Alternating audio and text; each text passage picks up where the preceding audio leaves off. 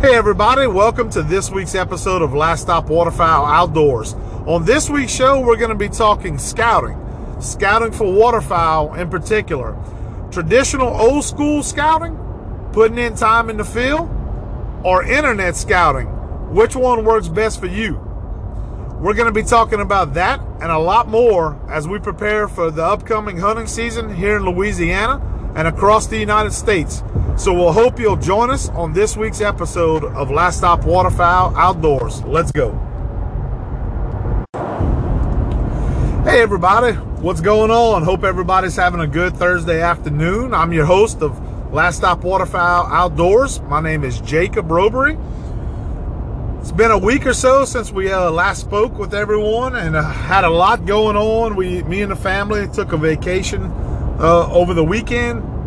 Took a little bit of time away from work and really needed that to kind of recharge the batteries and, get the family out of the house and the normal routine of the whole COVID-19 quarantine situation. We took a trip down to Alabama this past weekend and took a little secluded beach trip. Went to an area that's not a big tourist attraction, but spent some time out on the beach and just kind of cleared our heads this week.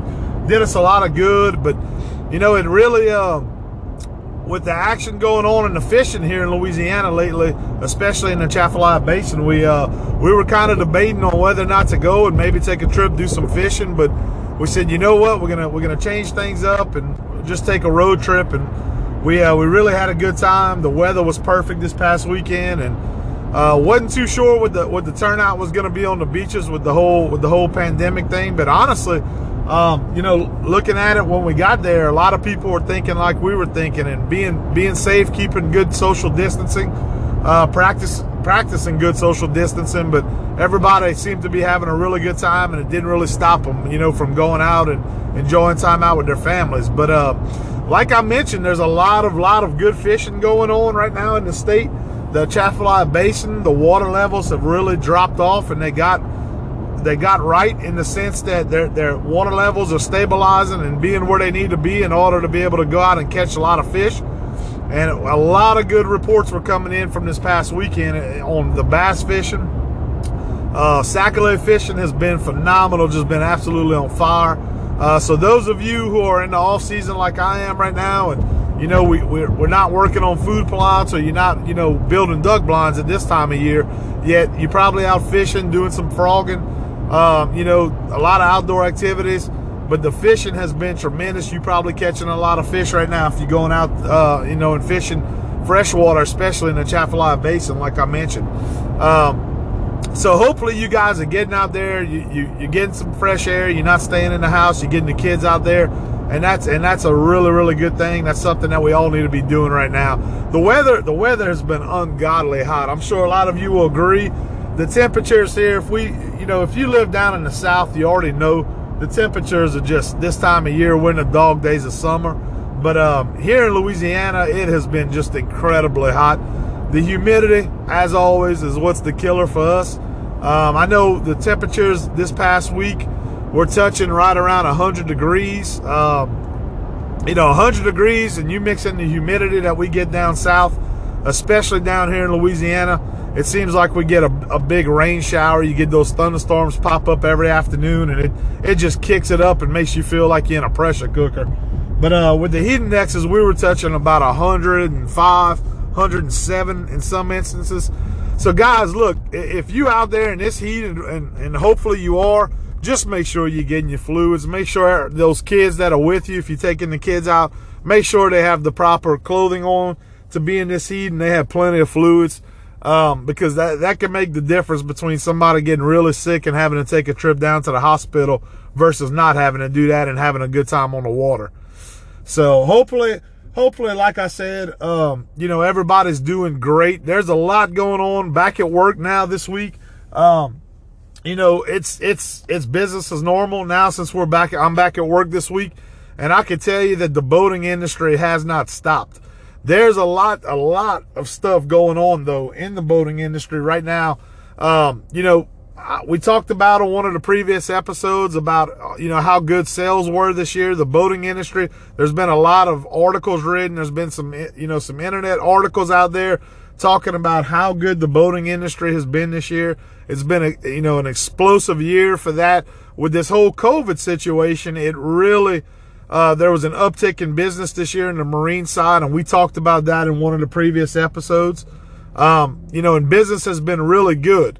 Well, you fast forward now, we're in the middle of July, and the situation that we're running into now is that if you're lucky enough, if you're in the market to buy you a boat, whether it's a fishing boat or a family boat, or it's a boat that you're looking at for hunting season, the problem is right now there's such a shortage of inventory that's available to you as a consumer that you're very lucky if you can find that specific boat that you want.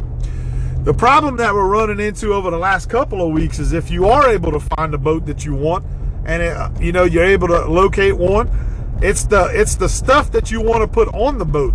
If the boat's not already rigged out, a lot of dealers nowadays, they don't necessarily put the high-end electronics on a stock boat that's in the stores, because there's so many options out there to the consumers. And everybody has a different taste on what brand of GPS they like, what brand of trolling motor they like. You look at companies like Lowrance and you look at companies like Gorman. They introduced new trolling motors this year, and they have been, real popular, and there's been a lot of people asking for those. So that, it's not just your Minn Kotas and your Motor Guides anymore. You have other brands that are releasing new product and that are putting new product out in the market. Just 2 weeks ago, Minn Kota announced that they were coming out with a new anchoring system very similar to a PowerPole's system. So those of you I see a lot of guys that commented whenever we posted some information on that, saying how can they do that? Well, for those of you who don't know, PowerPole had some patents up this year. In 2020, a lot of their patents for their designs were running out, which frees up some space in the market for other companies to kind of take some of those ideas and kind of use them under their own brands and kind of, market some stuff and evolve some new products off of what they've learned works for those other companies. And that's the situation that we're in. So Minn Kota is going to continue to offer the Talons that are out there, that have been out on the market for the last couple of years, but they're also going to be releasing, or have released now in the last 2 weeks, a new hydraulic system similar to PowerPole. So, if you're in the market right now, the thing, like I said, is if you could find a boat, that's great. That's half the battle right now. But if you want to add anything to the boat, such as the trolling motor, the anchor systems, such as your PowerPoles and your other stuff like that, all this equipment that we normally rig our boats out pretty much is on a national back order. So, and the reason we're running into that is because the COVID pandemic has trickled down to the manufacturers, trickled down to the workforce, and they are not at full capacity in many of these plants that produce these products, or they haven't got their full workforce back to be able to be in full production. So a lot of these companies, these manufacturers, whether it's the main product itself or it's components that go on the product in order to be able to make the product, they're still on hiatus, a lot of them, or they're on back order because they are not at full capacity. So if you're out there and you're trying to buy a boat right now, guys, for hunting season, or to a family boat or a fishing boat or a hybrid boat, and you're having trouble getting product, that's the main reason you're having trouble getting product right now. So God bless you if you can find the boat you want and it has the equipment on it you want. But in most cases, that's not going to be the situation for many consumers out there. So please be patient with your dealers, guys. As a salesman with a dealership and being in the marine industry for many years now, we get so many customers when we have to tell them this news, they're aggravated with us. And we're very upfront, and with our customers from the get-go. I'm even telling customers right now, hey, you may have to wait a while for this specific trolling motor, or a power pole, or whatever it is, a Talon, or whatever GPS that you're looking to add to it. You may have to bring that boat back to us when it's available and we can install it for you. So guys, if you're out there and you're purchasing a new boat and you're going through these struggles, please be very patient with your dealer. Hopefully they're communicating with you.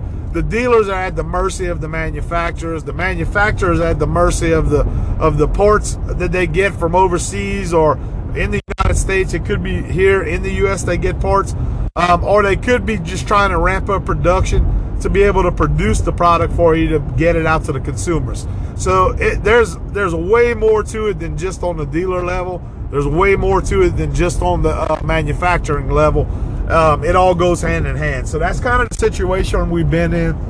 And it's like I mentioned on one of the previous episodes, guys, if you're looking to purchase a new boat setup for hunting season, whether it's your Gator Tails, your Go Devils, your custom boat builders that are out there building boats, your Beaver Tails, whatever the brand is, you may want to start looking now because of the shortage of product that's out there. And the stuff that you want to rig it out, you may have to go outside of the dealer for that. You may need to start looking yourself, doing some investigative work and some internet shopping to see if you can kind of piece what you want on that boat and have that stuff readily available. Because I can tell you this, if your dealer can't get it for you, but you can find some of that stuff out on the internet and online, if you could, purchase that stuff on your own, and then when that dealer has your boat ready for you, you could bring it to the dealer, and most dealers will have no problem with that. You bring a GPS, bring the trolling motor, whatever you could find out there that you may be able to find off of places like eBay, Amazon, some of those other places. It'll make your process and your boat buying experience a lot better. So you could bring that to your dealer. They'll go ahead and put that equipment on the boat for you, and then you'll be good to go. Hopefully in time for hunting season, because look, guys, we just down the road from teal season here in Louisiana opens up in September. So we're right around the corner. If you're not, if you're into teal hunting, you're gonna want that equipment set up and ready to go for teal season. I know, like us, we hunt public land, so you have to have a boat ready, just like you do for big duck season. You're gonna want that boat ready to go for teal season. Hopefully these temperatures drop off, but it is the South, it is Louisiana. I don't expect anything but mosquitoes, humidity, and heat come teal season. Let's be honest about it, Now, guys, there's a lot of stuff that, a lot of talk lately that's going on.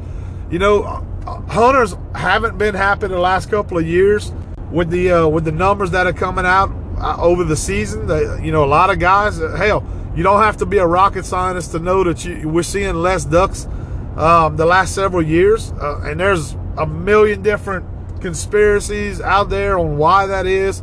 Everybody has their own opinion on why there's less ducks. We're seeing, the fewer number of ducks than we did years ago. And whatever the reasons may be, it's creating a lot of stir, and that trickles once again down to the decision makers. Wildlife and Fisheries here in Louisiana, they send out surveys every year. They had some surveys go out a while back asking for hunter feedback. They wanted to know, our thoughts on what was going on, what we would like to see versus what may be reality once the season start, and they set the regulations for the season.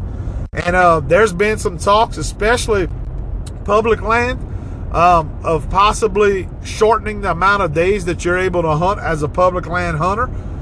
Maybe that's something that we might see in the future. A lot of guys, if you hunt public land here in Louisiana, especially the wildlife management areas, that several wildlife management areas across the state, they have lottery hunts that are only certain days. Us being here in the Atchafalaya Basin, we hunt, Sherburne Wildlife Management Area quite a lot. We hunt Indian Bayou. And those of you who are familiar with that area, that Sherburne has lottery hunts on, certain days of the week. And then that's usually 2 days during the week. And then they have a lottery that you have to be drawn for prior to the season starting to be able to hunt on a Saturday. So the only way you're able to hunt on that Saturday is if your name was drawn before the season starts. And those applications have to be sent in before the season starts in order to get drawn for the Saturday lottery hunts. So when those lottery hunts come around, you're only able to hunt on certain days.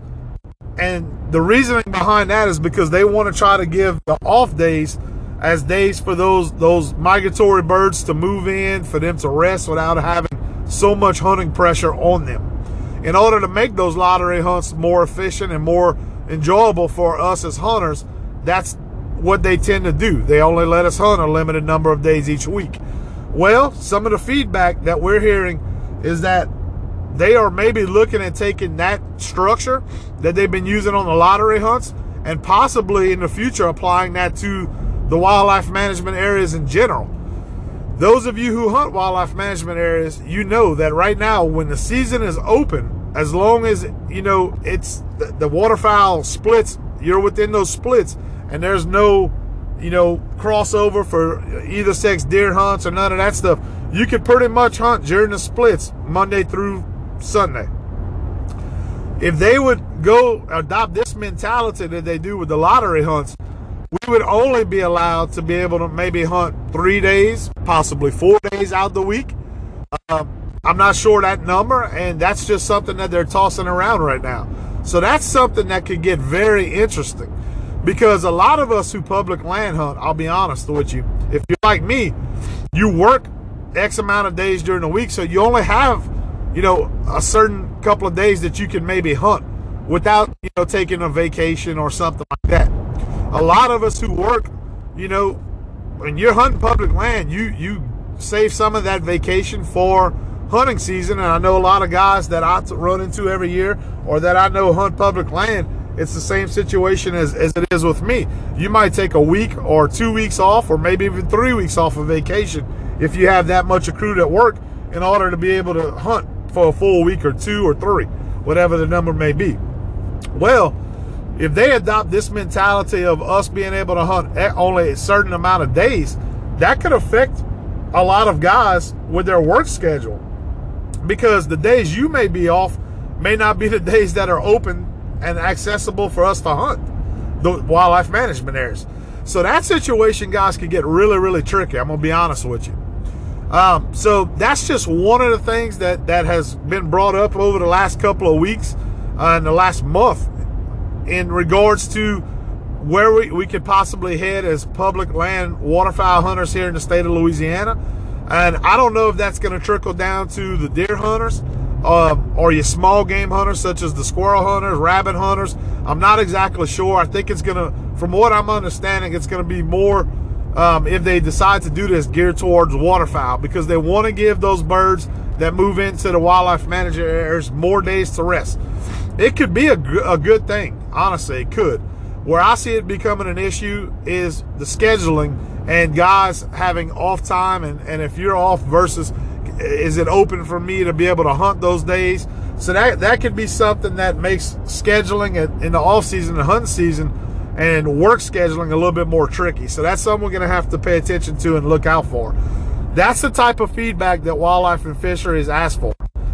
That's, you know, apparently a topic and some suggestions that people made, and maybe it's something that a vast majority of people mentioned that they're bringing this up. So it's going to be interesting to see how that pans out.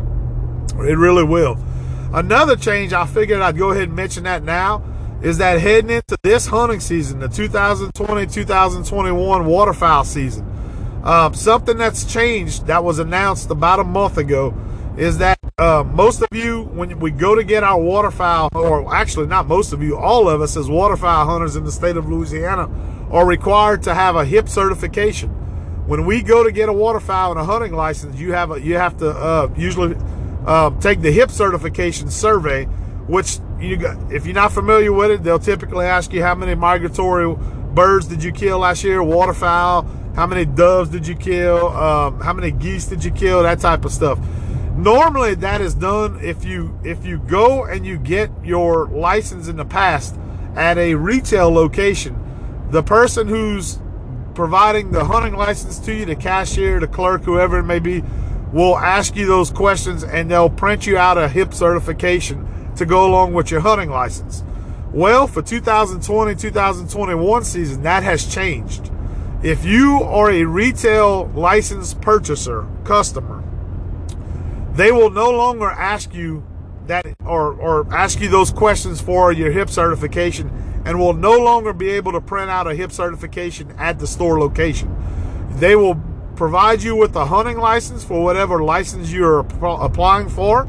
They will provide you the license, and you as a hunter will be responsible to go out and online and take the HIP certification and print that out and keep it on you with your license. Now, if you are purchasing your hunting license like I do now, I try to do everything online now. I keep copies of it on my phone. That way, I screenshot it. That way, if I ever get stopped, I have it. They can look up the number for you if you've done it online. If you, for some reason, don't have cell service, Wildlife Fisheries, if an agent is to stop you, they can look that up for you. But if you're a person like me or a hunter like me who's purchasing online your hunting license for the new season coming up, then there will be no changes, because when we purchase online, you have to take the HIP certification and answer those questions. So those of you who are doing that, you won't notice any changes. But for those of us who purchase the old school way in the retail stores, you go to Walmart, you go to Academy, your Cabela's, your Bass Pro Shops, you will be responsible for leaving that store, going home or getting on your phone and taking your HIP certification and making sure you have that with you for the season. The HIP certification is often required, like if we were talking about lottery hunts. Whenever you go for a lottery hunt and you show up at a lottery hunt during the week and you get drawn, say your number gets drawn for a blind for a lottery hunt, when you go, the Wildlife and Fisheries agent's going to ask for your identification, they're going to ask for your hunting license and your HIP certification. So if you get drawn for a lottery hunt, it would suck to have to show up at 3:30, 4 o'clock in the morning, get lucky enough to get drawn, and then you get in there and they ask you for that information and you forgot your HIP certification. Well, they're going to go to the next man that was, draw another number for a blind. You won't be able to hunt that morning. So guys, make sure that if you're purchasing in the stores, you get that HIP certification this year. That's a big change that they're making for 2020-2021 season. So there is some changes, and as I get that information, guys, I will pass it along to you in future episodes of our podcast that we do here. I try my best to keep up with it so I can share that information with you guys. Just like we did when the whole wildlife management check-in app came out 2 years ago. That was huge, because that helped us not have to carry all those paper check-ins anymore. You could go on the Wildlife and Fisheries app, and you could check in and out to any wildlife management area across the state of Louisiana, put in your field numbers of what you killed, and it made life a lot easier. That's one of the best things and best money spent, in my opinion, that Louisiana Wildlife Fisheries did over the last several years.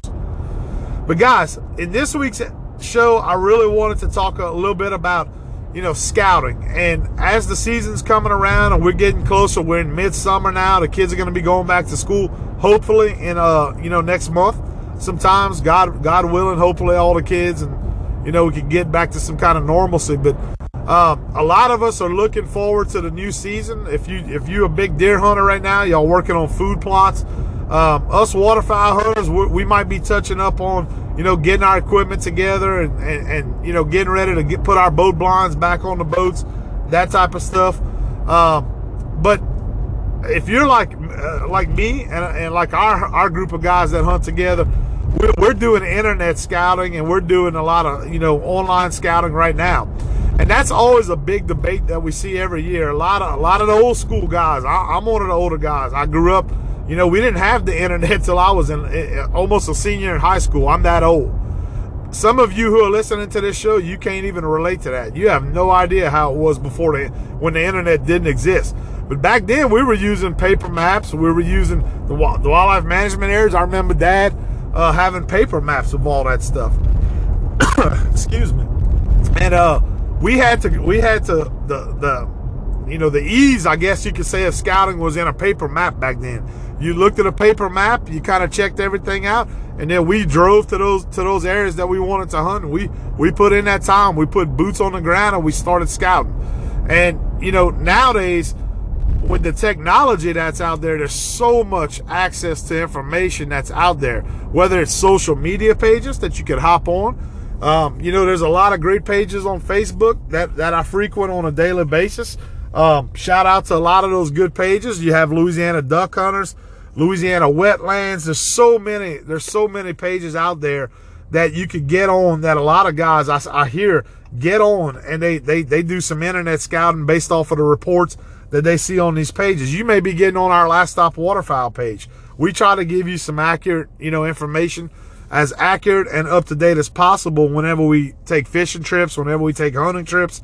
So some of you probably hop on our page to tune in from time to time just to see what kind of reports and are on the page. And that's what we do it for. We love to share that information, and there's a lot of pages out there. So social media could be a great scouting tool. Now, how much of that information is accurate in some cases? I can tell you that if it's on our page and we talk about it, we try to stay as accurate as possible and give you honest information. Do all pages do that? I don't think that's the situation in all pages out there. A lot of it's BS, and a lot of guys hold that information tight to the hip. I don't blame them at all. That's something that they choose to do. They may be putting in the time scouting, and they're not just going to go give everybody information out of what's out there. And when they, you haven't put in the time. So I don't blame those groups for doing that. I don't blame you as a hunter for doing that. And that's something that does happen, I promise you. So they'll BS, and you see a lot of guys cut jokes, about, hey, it killed him here, and you can see the picture in the background, and damn well, Venice doesn't have an oak flat or a cypress flat.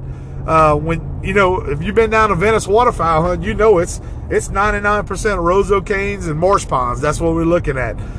So you'll see a lot of guys joking about stuff like that, and but believe it or not, there's a lot of people who are hitting those pages to get information because they don't put in the time scouting, and they going on a trip. They want to take a trip out there this weekend to make a waterfowl hunt, and they don't know the difference when they look at that picture, whether it's Venice or it's Stuttgart, Arkansas. They have no clue. So those type of guys, and we've probably all been guilty of that to some degree. But there's a lot of information out there that's inaccurate. So you got to really be careful with social media when you're using social media as a scouting tool. Because like I said, with the technology nowadays, you can get a lot of accurate information and insight, but you just got to make sure it's coming from a reliable source as possible. Other areas of technology that are available to us now for scouting, you have your Google Maps. You have apps that are being created like we use. We use OnX. OnX is a huge advantage in hunting public land, in my opinion. OnX is an app that we started using several years ago, and basically what OnX does is it allows hunters to pay a yearly subscription. You can subscribe to the app and to the service, and it'll break down everything that is public versus private land. If it's private, it'll tell you exactly who owns the land. So those of you who are in the Midwest or you're up north, and it's a little different than down here in the South. A lot of you guys who are listening to the show, you may be able to go out and ask a farmer, hey, can I hunt your property? Well, if you want to take advantage and kind of take the shortcuts and knowing who owns that property, OnX is a great app because they'll tell you in your area, whatever piece of land it is. You could log on, you could zoom into that piece of land that you've been looking at making a hunt on possibly, and it'll tell you who the landowner is. That way, when you approach the landowner, you already know their name, you know who to ask for, and that can maybe help build a relationship to be able to give you some access to hunt their land. Down here in the South, that's typically not how we see it down here. If it's privately owned and you're asking to hunt, and you go knocking on the door asking to hunt somebody's land, they're going to look at you like you absolutely, insane, or maybe even greet you with a shotgun at the door for asking that. It's just different. It's different. It's completely different down here, that we see in the South. But these apps such as OnX, what it does do for me as a public land waterfowl hunter, man, I can see the boundary lines in a wildlife management area, because down here, a lot of our wildlife management areas border up to hunting leases. It's a privately owned land, and it gives me great detail on what is public versus what is private.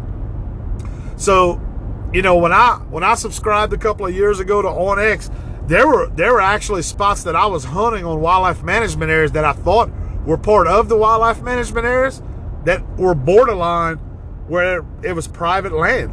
And, you know, the wildlife management areas don't exactly have the greatest markings all the time, especially when you go deep into the woods, deep into the swamps like we hunt. You know, we try to get away from some of the crowd like a lot of you guys do.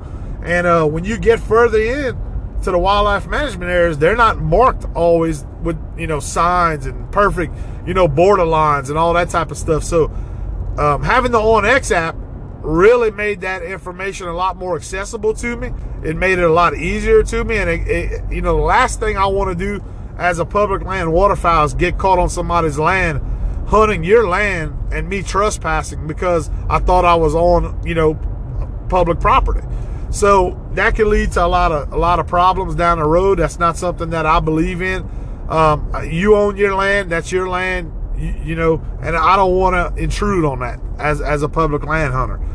That's just my opinion on the situation. But, you know, those type of apps and that access to the technology and scouting has made life a lot easier for us as a waterfowl group and me as a waterfowl hunter. And it's available to everybody out there. The OnX app in this particular example I'm using, I think a yearly subscription will give you know, is $29 a year, something like that. They offer discounts on them. If you look on social media all the time, they have times a year, especially the off season. Right now, you could probably go get a discount off the normal subscription price. But it's a great tool to use. It'll save you a lot of time. It'll save you a lot of headache. And we use it to mark, you know, deer stands. We use it to mark duck blinds. I can look back in the off season and say, okay, I killed X amount of ducks in this particular blind that I had marked as a waypoint.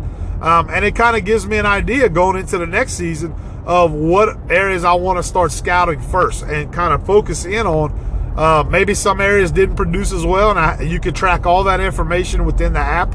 And it just makes life a lot easier. So it can be used as a very useful tool for you. And that's just one that's out there now. OnX is one of the main ones out there. There's a lot of other ones that are out there on the market right now that you can check out. But those type of apps, along with your Google Earth, which, you know, you could break down aerial imagery, check out, you know, what is, you know, swamp versus what is hardwoods.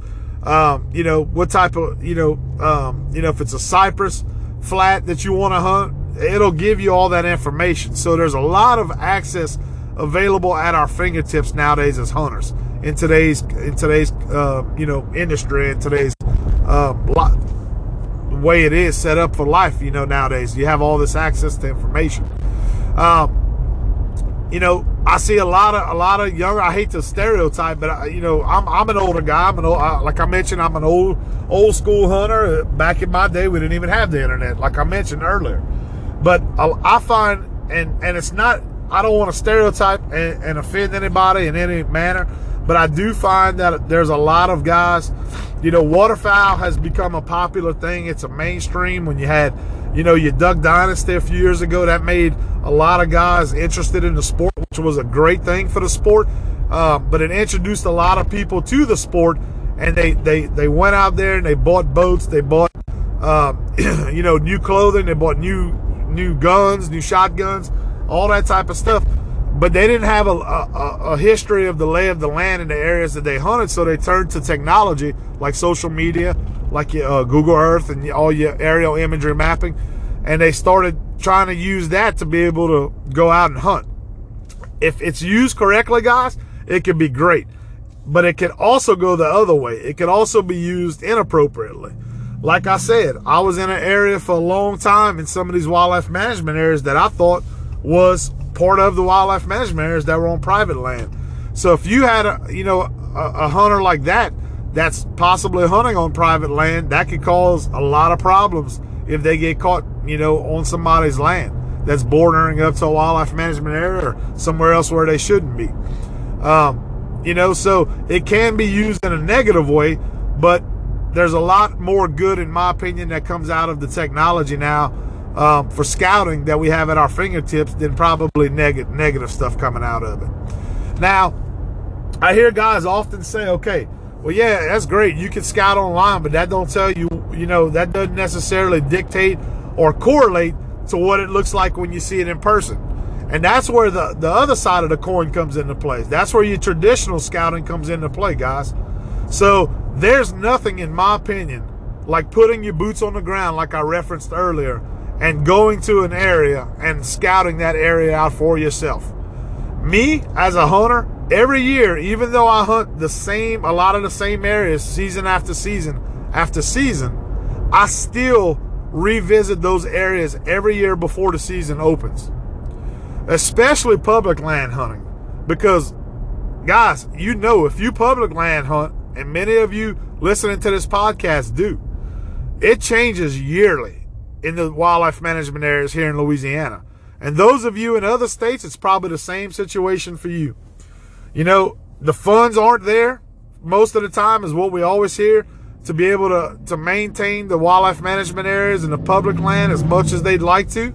You hear that oftentimes. So that when funds are not available to do the proper spraying that they need to do the proper clearing out of invasive species that we need to in our wildlife management areas, it could change our hunting situation drastically from year to year.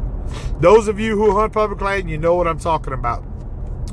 A prime example that we used to hunt back in the day in our area, in the Sherburne management area, was what a lot of you guys will reference as the prairie area off of Section 120. Section 120 is well known in that area for waterfowl hunters.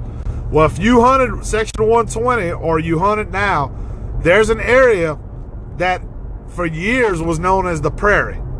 The prairie used to be a wide open area in the Sherburne management area where you could probably fit, I don't know, anywhere from 9, 10, 12 different groups of hunters. Well, over the years, it has been shrinking drastically. Every year it's smaller, and every year it gets smaller and smaller and smaller.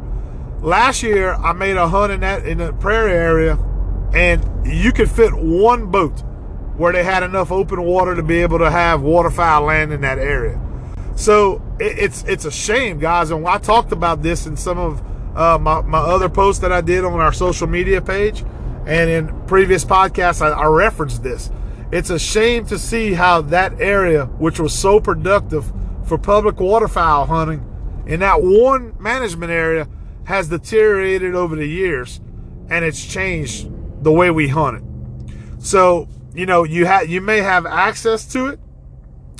Some years it's getting so bad now, there's hardly any access to it. Those of you who listen to this podcast and you hunt that area, you guys know, you get in there before the season and you try to scout it out. There's usually one group of guys that's going to have to cut a trail to get back there. And it's a small ditch that you could get back to this area. And you, at the beginning of the season, you're hoping that you could have enough rainfall and enough water to make a little area where we could hold some decoys. Because if you are able to have an open water area in there, you're going to kill some birds. The birds have flown through that area and showed up in that area year after year. But guess what? If that keeps deteriorating, guys, we're only a season or two away from not being able to hunt that ever again. And there's areas like that all across the state of Louisiana.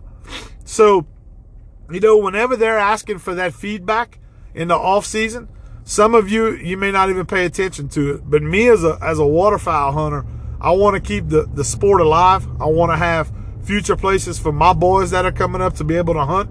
I try to fill out those surveys, guys, and get them in to wildlife fisheries. You may be saying to yourself, you know what, Jacob, they don't fucking listen to it. They're going to do what they want to do anyway. And you know what? You're probably 100% correct on that take. But I feel that I'm not doing my part as a waterfowl hunter and as a resident of Louisiana who partakes in hunting if I don't give them the feedback. At least my feedback, hopefully somebody will see it and somebody will care enough to, and enough of you as fellow hunters will have the same beliefs and ideas and feedback and opinions to make a difference. Now maybe I'm just gullible and it'll never amount to a hill of beans, but I enjoy public waterfowl hunting, and I want to continue to do it with my sons till I can't do it anymore. And what I love about public waterfowl hunting is that it drastically changes. The part that's the biggest problem sometimes and headache is one of the biggest things that I enjoy about it the most. And I know that may not make a lot of sense to some of you, but every year it changes. And I like that because you never know what you're going to get. Some areas that were closed up last year and chalked up with Salvinia or lilies and hyacinth, you go to next year and they just happen to be open again. Or, Mother Nature's done her thing and you're able to hunt that hole. That's happened over the years. I've seen that happen over the years. There's holes that we hunted for years that you couldn't hunt no more, and then all of a sudden, you go one season and you're able to get in there, in that hole again and make some hunts and have some successful hunts. So it works both ways. But I feel it's important that we give our feedback when we see it affecting us in a negative way and these surveys come out. Let's go ahead and give some feedback on it in the off season. Maybe they'll make some changes that benefit us. Just maybe there's a slight chance that they actually looking out for us as the hunters, So that feedback could be a vital part of that information and what those changes are.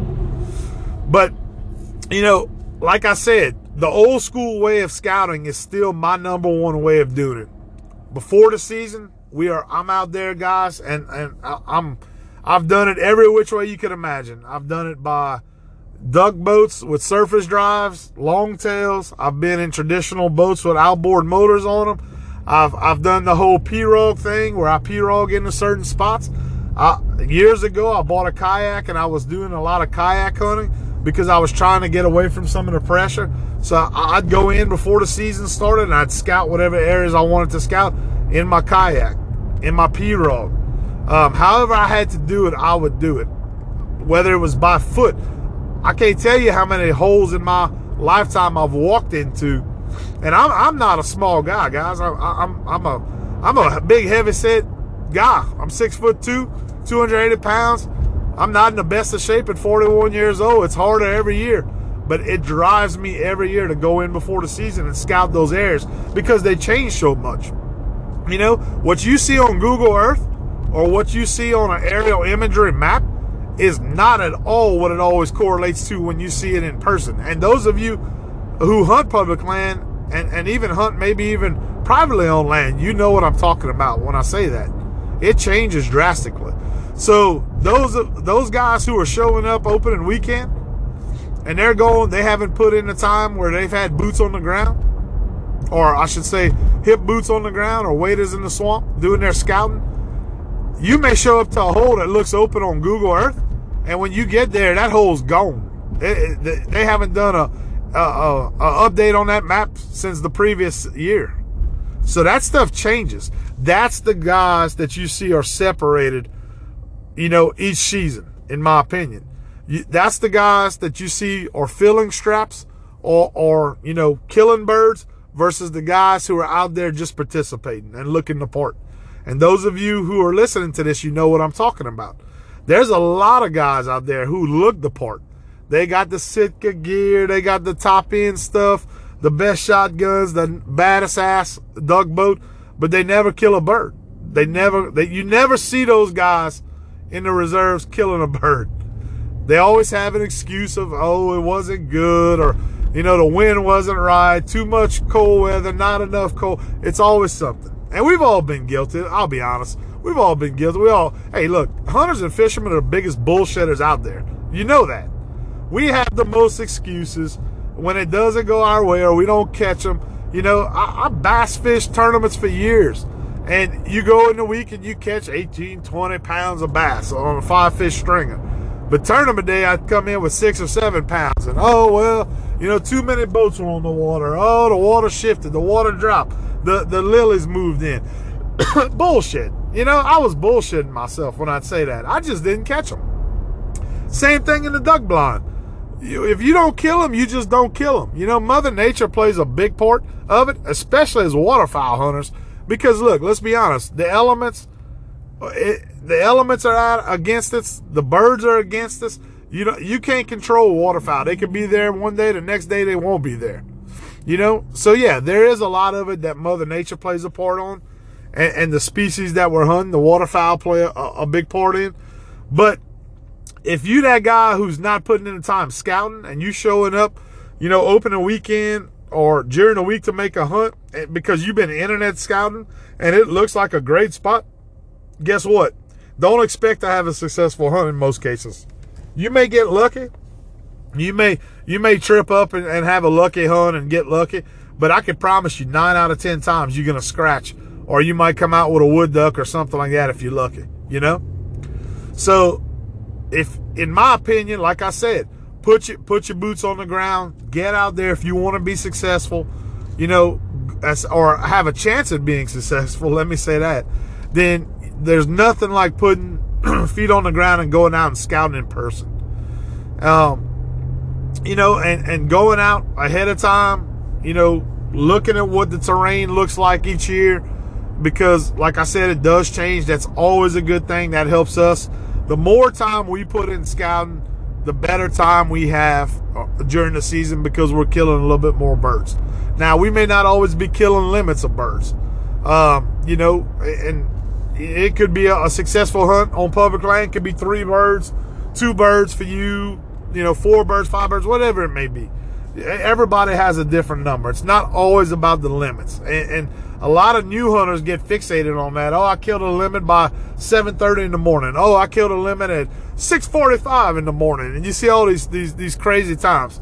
You know what, guys? It's all about bragging rights in some people's minds, and they want to, you know, that's the whole thing that goes along with social media nowadays. And, you know, and great. You know, if you kill a limit at 6:30, that's great.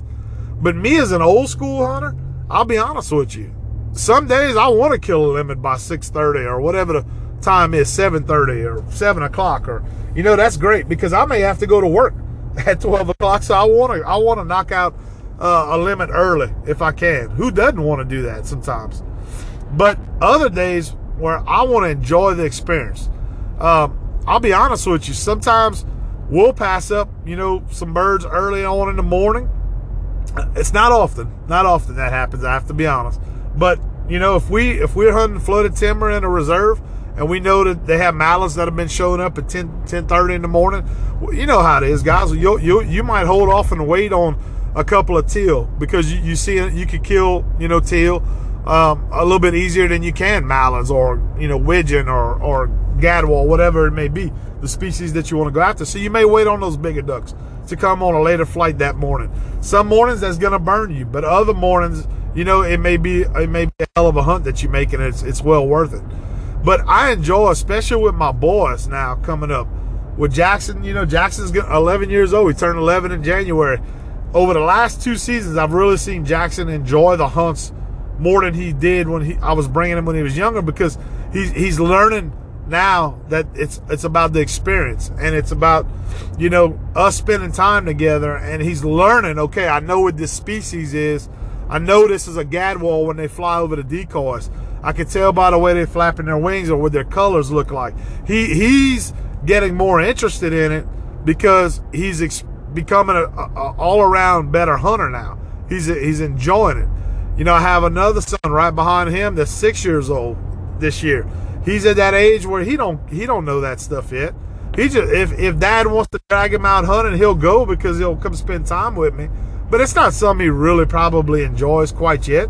It's freezing cold, you know, or he's sweating his butt off if it's during teal season. I don't want to drag him out there and make him miserable. But in a couple of years, if I could continue to expose him a few times each season, in a few years, hopefully he'll gain that interest in it, and he'll want to do it more and more and more like Jackson did as he's getting older now.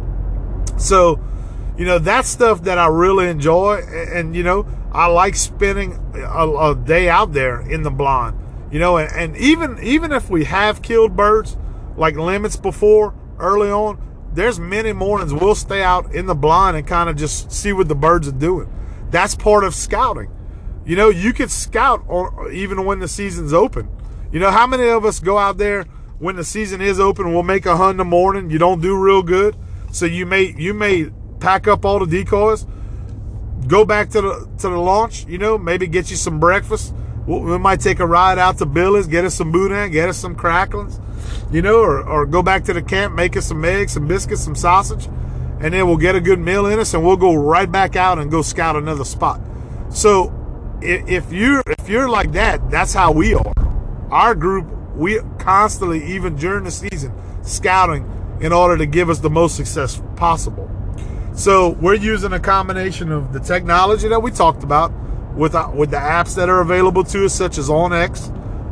We're using the Google Earth. We're using, aerial imagery maps. And we're using that to give us a gateway to go to those spots and put our feet on the ground and go do some old school scouting. So it's kind of a never-ending cycle that we do from before the season opens all the way through the season. Because I'll be honest with you, we scout all the way through the end of the season. Once the season closes in January, that's when we typically stop scouting. We start looking at fishing, going into fishing season. We put up all our stuff, store our boats, store our decoys, put all that stuff away, work on those little projects we got at the end of the season to clean up everything. And then at this time of year, we're starting to look at scouting for the upcoming season. It starts early.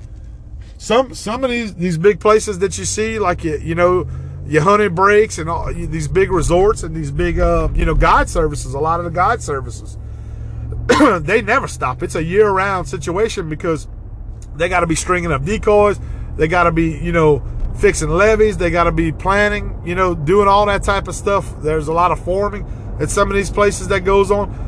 They are getting ready because they have paid customers that are coming to see them once the season opens, and they want to make your experience as a paid customer as good as it could possibly be. So there's a lot that goes into it, even more than on a much grander scheme than what it is as us being a hunter on our own hunting throughout the season. So there's a lot that goes into it. But guys, I don't know what your opinion is. I've been talking and about how we do it versus how we see a lot of other guys do it and guys that we talk to during the season. You may feel that internet, the technology side is much better for you as a hunter. You may feel the opposite, that the old school way of doing it is better for you. And that's a great debate to have between hunters, and a lot of good conversations could come out of that. But in my opinion, like I said in closing, that I think it's a combination of the two to make you the best successful hunts that you can have during the season. It's a combination of the technology that's available to us versus the old school want to get out of bed, when you can't hunt, and go out there and put time on the ground and do some scouting. But no matter what, we're all doing it for the same reason. We're doing it for the love of the sport. And at the end of the day, the numbers won't lie. I guess what works for you, or what doesn't work for you, will show up at the end of the season. Every year that's going to be the telltale of it. So guys, I really enjoyed this week's episode. Hopefully you gained some good information from this show. We enjoyed doing it. Lately we've been doing it on a weekly basis because, like I said, we're ramping up for hunting season. We're getting ready. We're getting fired up. We're getting excited. I know I am. I know the boys are. I know the guys in our group are. Those of you, that don't waterfowl hunt, it doesn't matter. You're getting ready for bow season.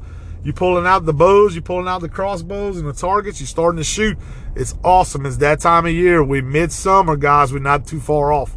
So hopefully we could keep talking about this stuff. If you have topics that you want us to talk about on the show, on the podcast, hell, shoot us a message on our social media pages, guys. If you're not following us on social media, we're on all the social media platforms. And as we get into the season and closer to the season, we're going to start having more video. We have some equipment we ordered that I just ordered today. I got a new camera system that we got coming in for the camera. We're doing some audio, some upgrades on the audio. So hopefully that stuff continues to get better, and we'll share more experiences with you guys. I'm really enjoying this, the whole podcast thing. It's one of the best things I probably ever did for my spare time, is to get on this and enjoy talking waterfowl hunting and talking outdoors and promoting our state here of Louisiana and just outdoors in general. It's been awesome. Met a lot of good people, guys, so I enjoy it. But look, guys, if you're not following us, like I mentioned, on social media, get on Facebook. We're on the Last Stop Waterfowl Outdoors. Get on our page. We'd appreciate it if you go there and you like our page, follow our page. We're on TikTok. We haven't done as much on TikTok yet, but we'll start having more stuff as the season progresses and we get closer. Jackson's kind of running that with me. He's helping me out with the TikTok stuff. Instagram, we'll have pictures there. A lot of stuff over the last couple of seasons. Some great photos that we took in the outdoors. You can kind of see pictures from our hunts. You can see what the terrain's like. If you're not here in Louisiana and you're not a resident, we got some awesome photos from across Louisiana. If you've ever wondered what it looks like, actual waterfowl spots that we hunt here in Louisiana, got some good photos. And just everything outdoors, guys. We share it all. Cooking. We love cooking. That's a big part of our heritage down here, and that's a big thing that we do. But guys, look, I'm going to end it. I'm going to end this show for this week. I want to thank you again for tuning in to this week's episode of Last Stop Waterfowl Outdoors. Until next time, everybody stay safe. Thank the good Lord up above for allowing us to get outdoors and enjoy the outdoors and Mother Nature. And until next time, guys, we'll see you in the outdoors. Y'all have a good week.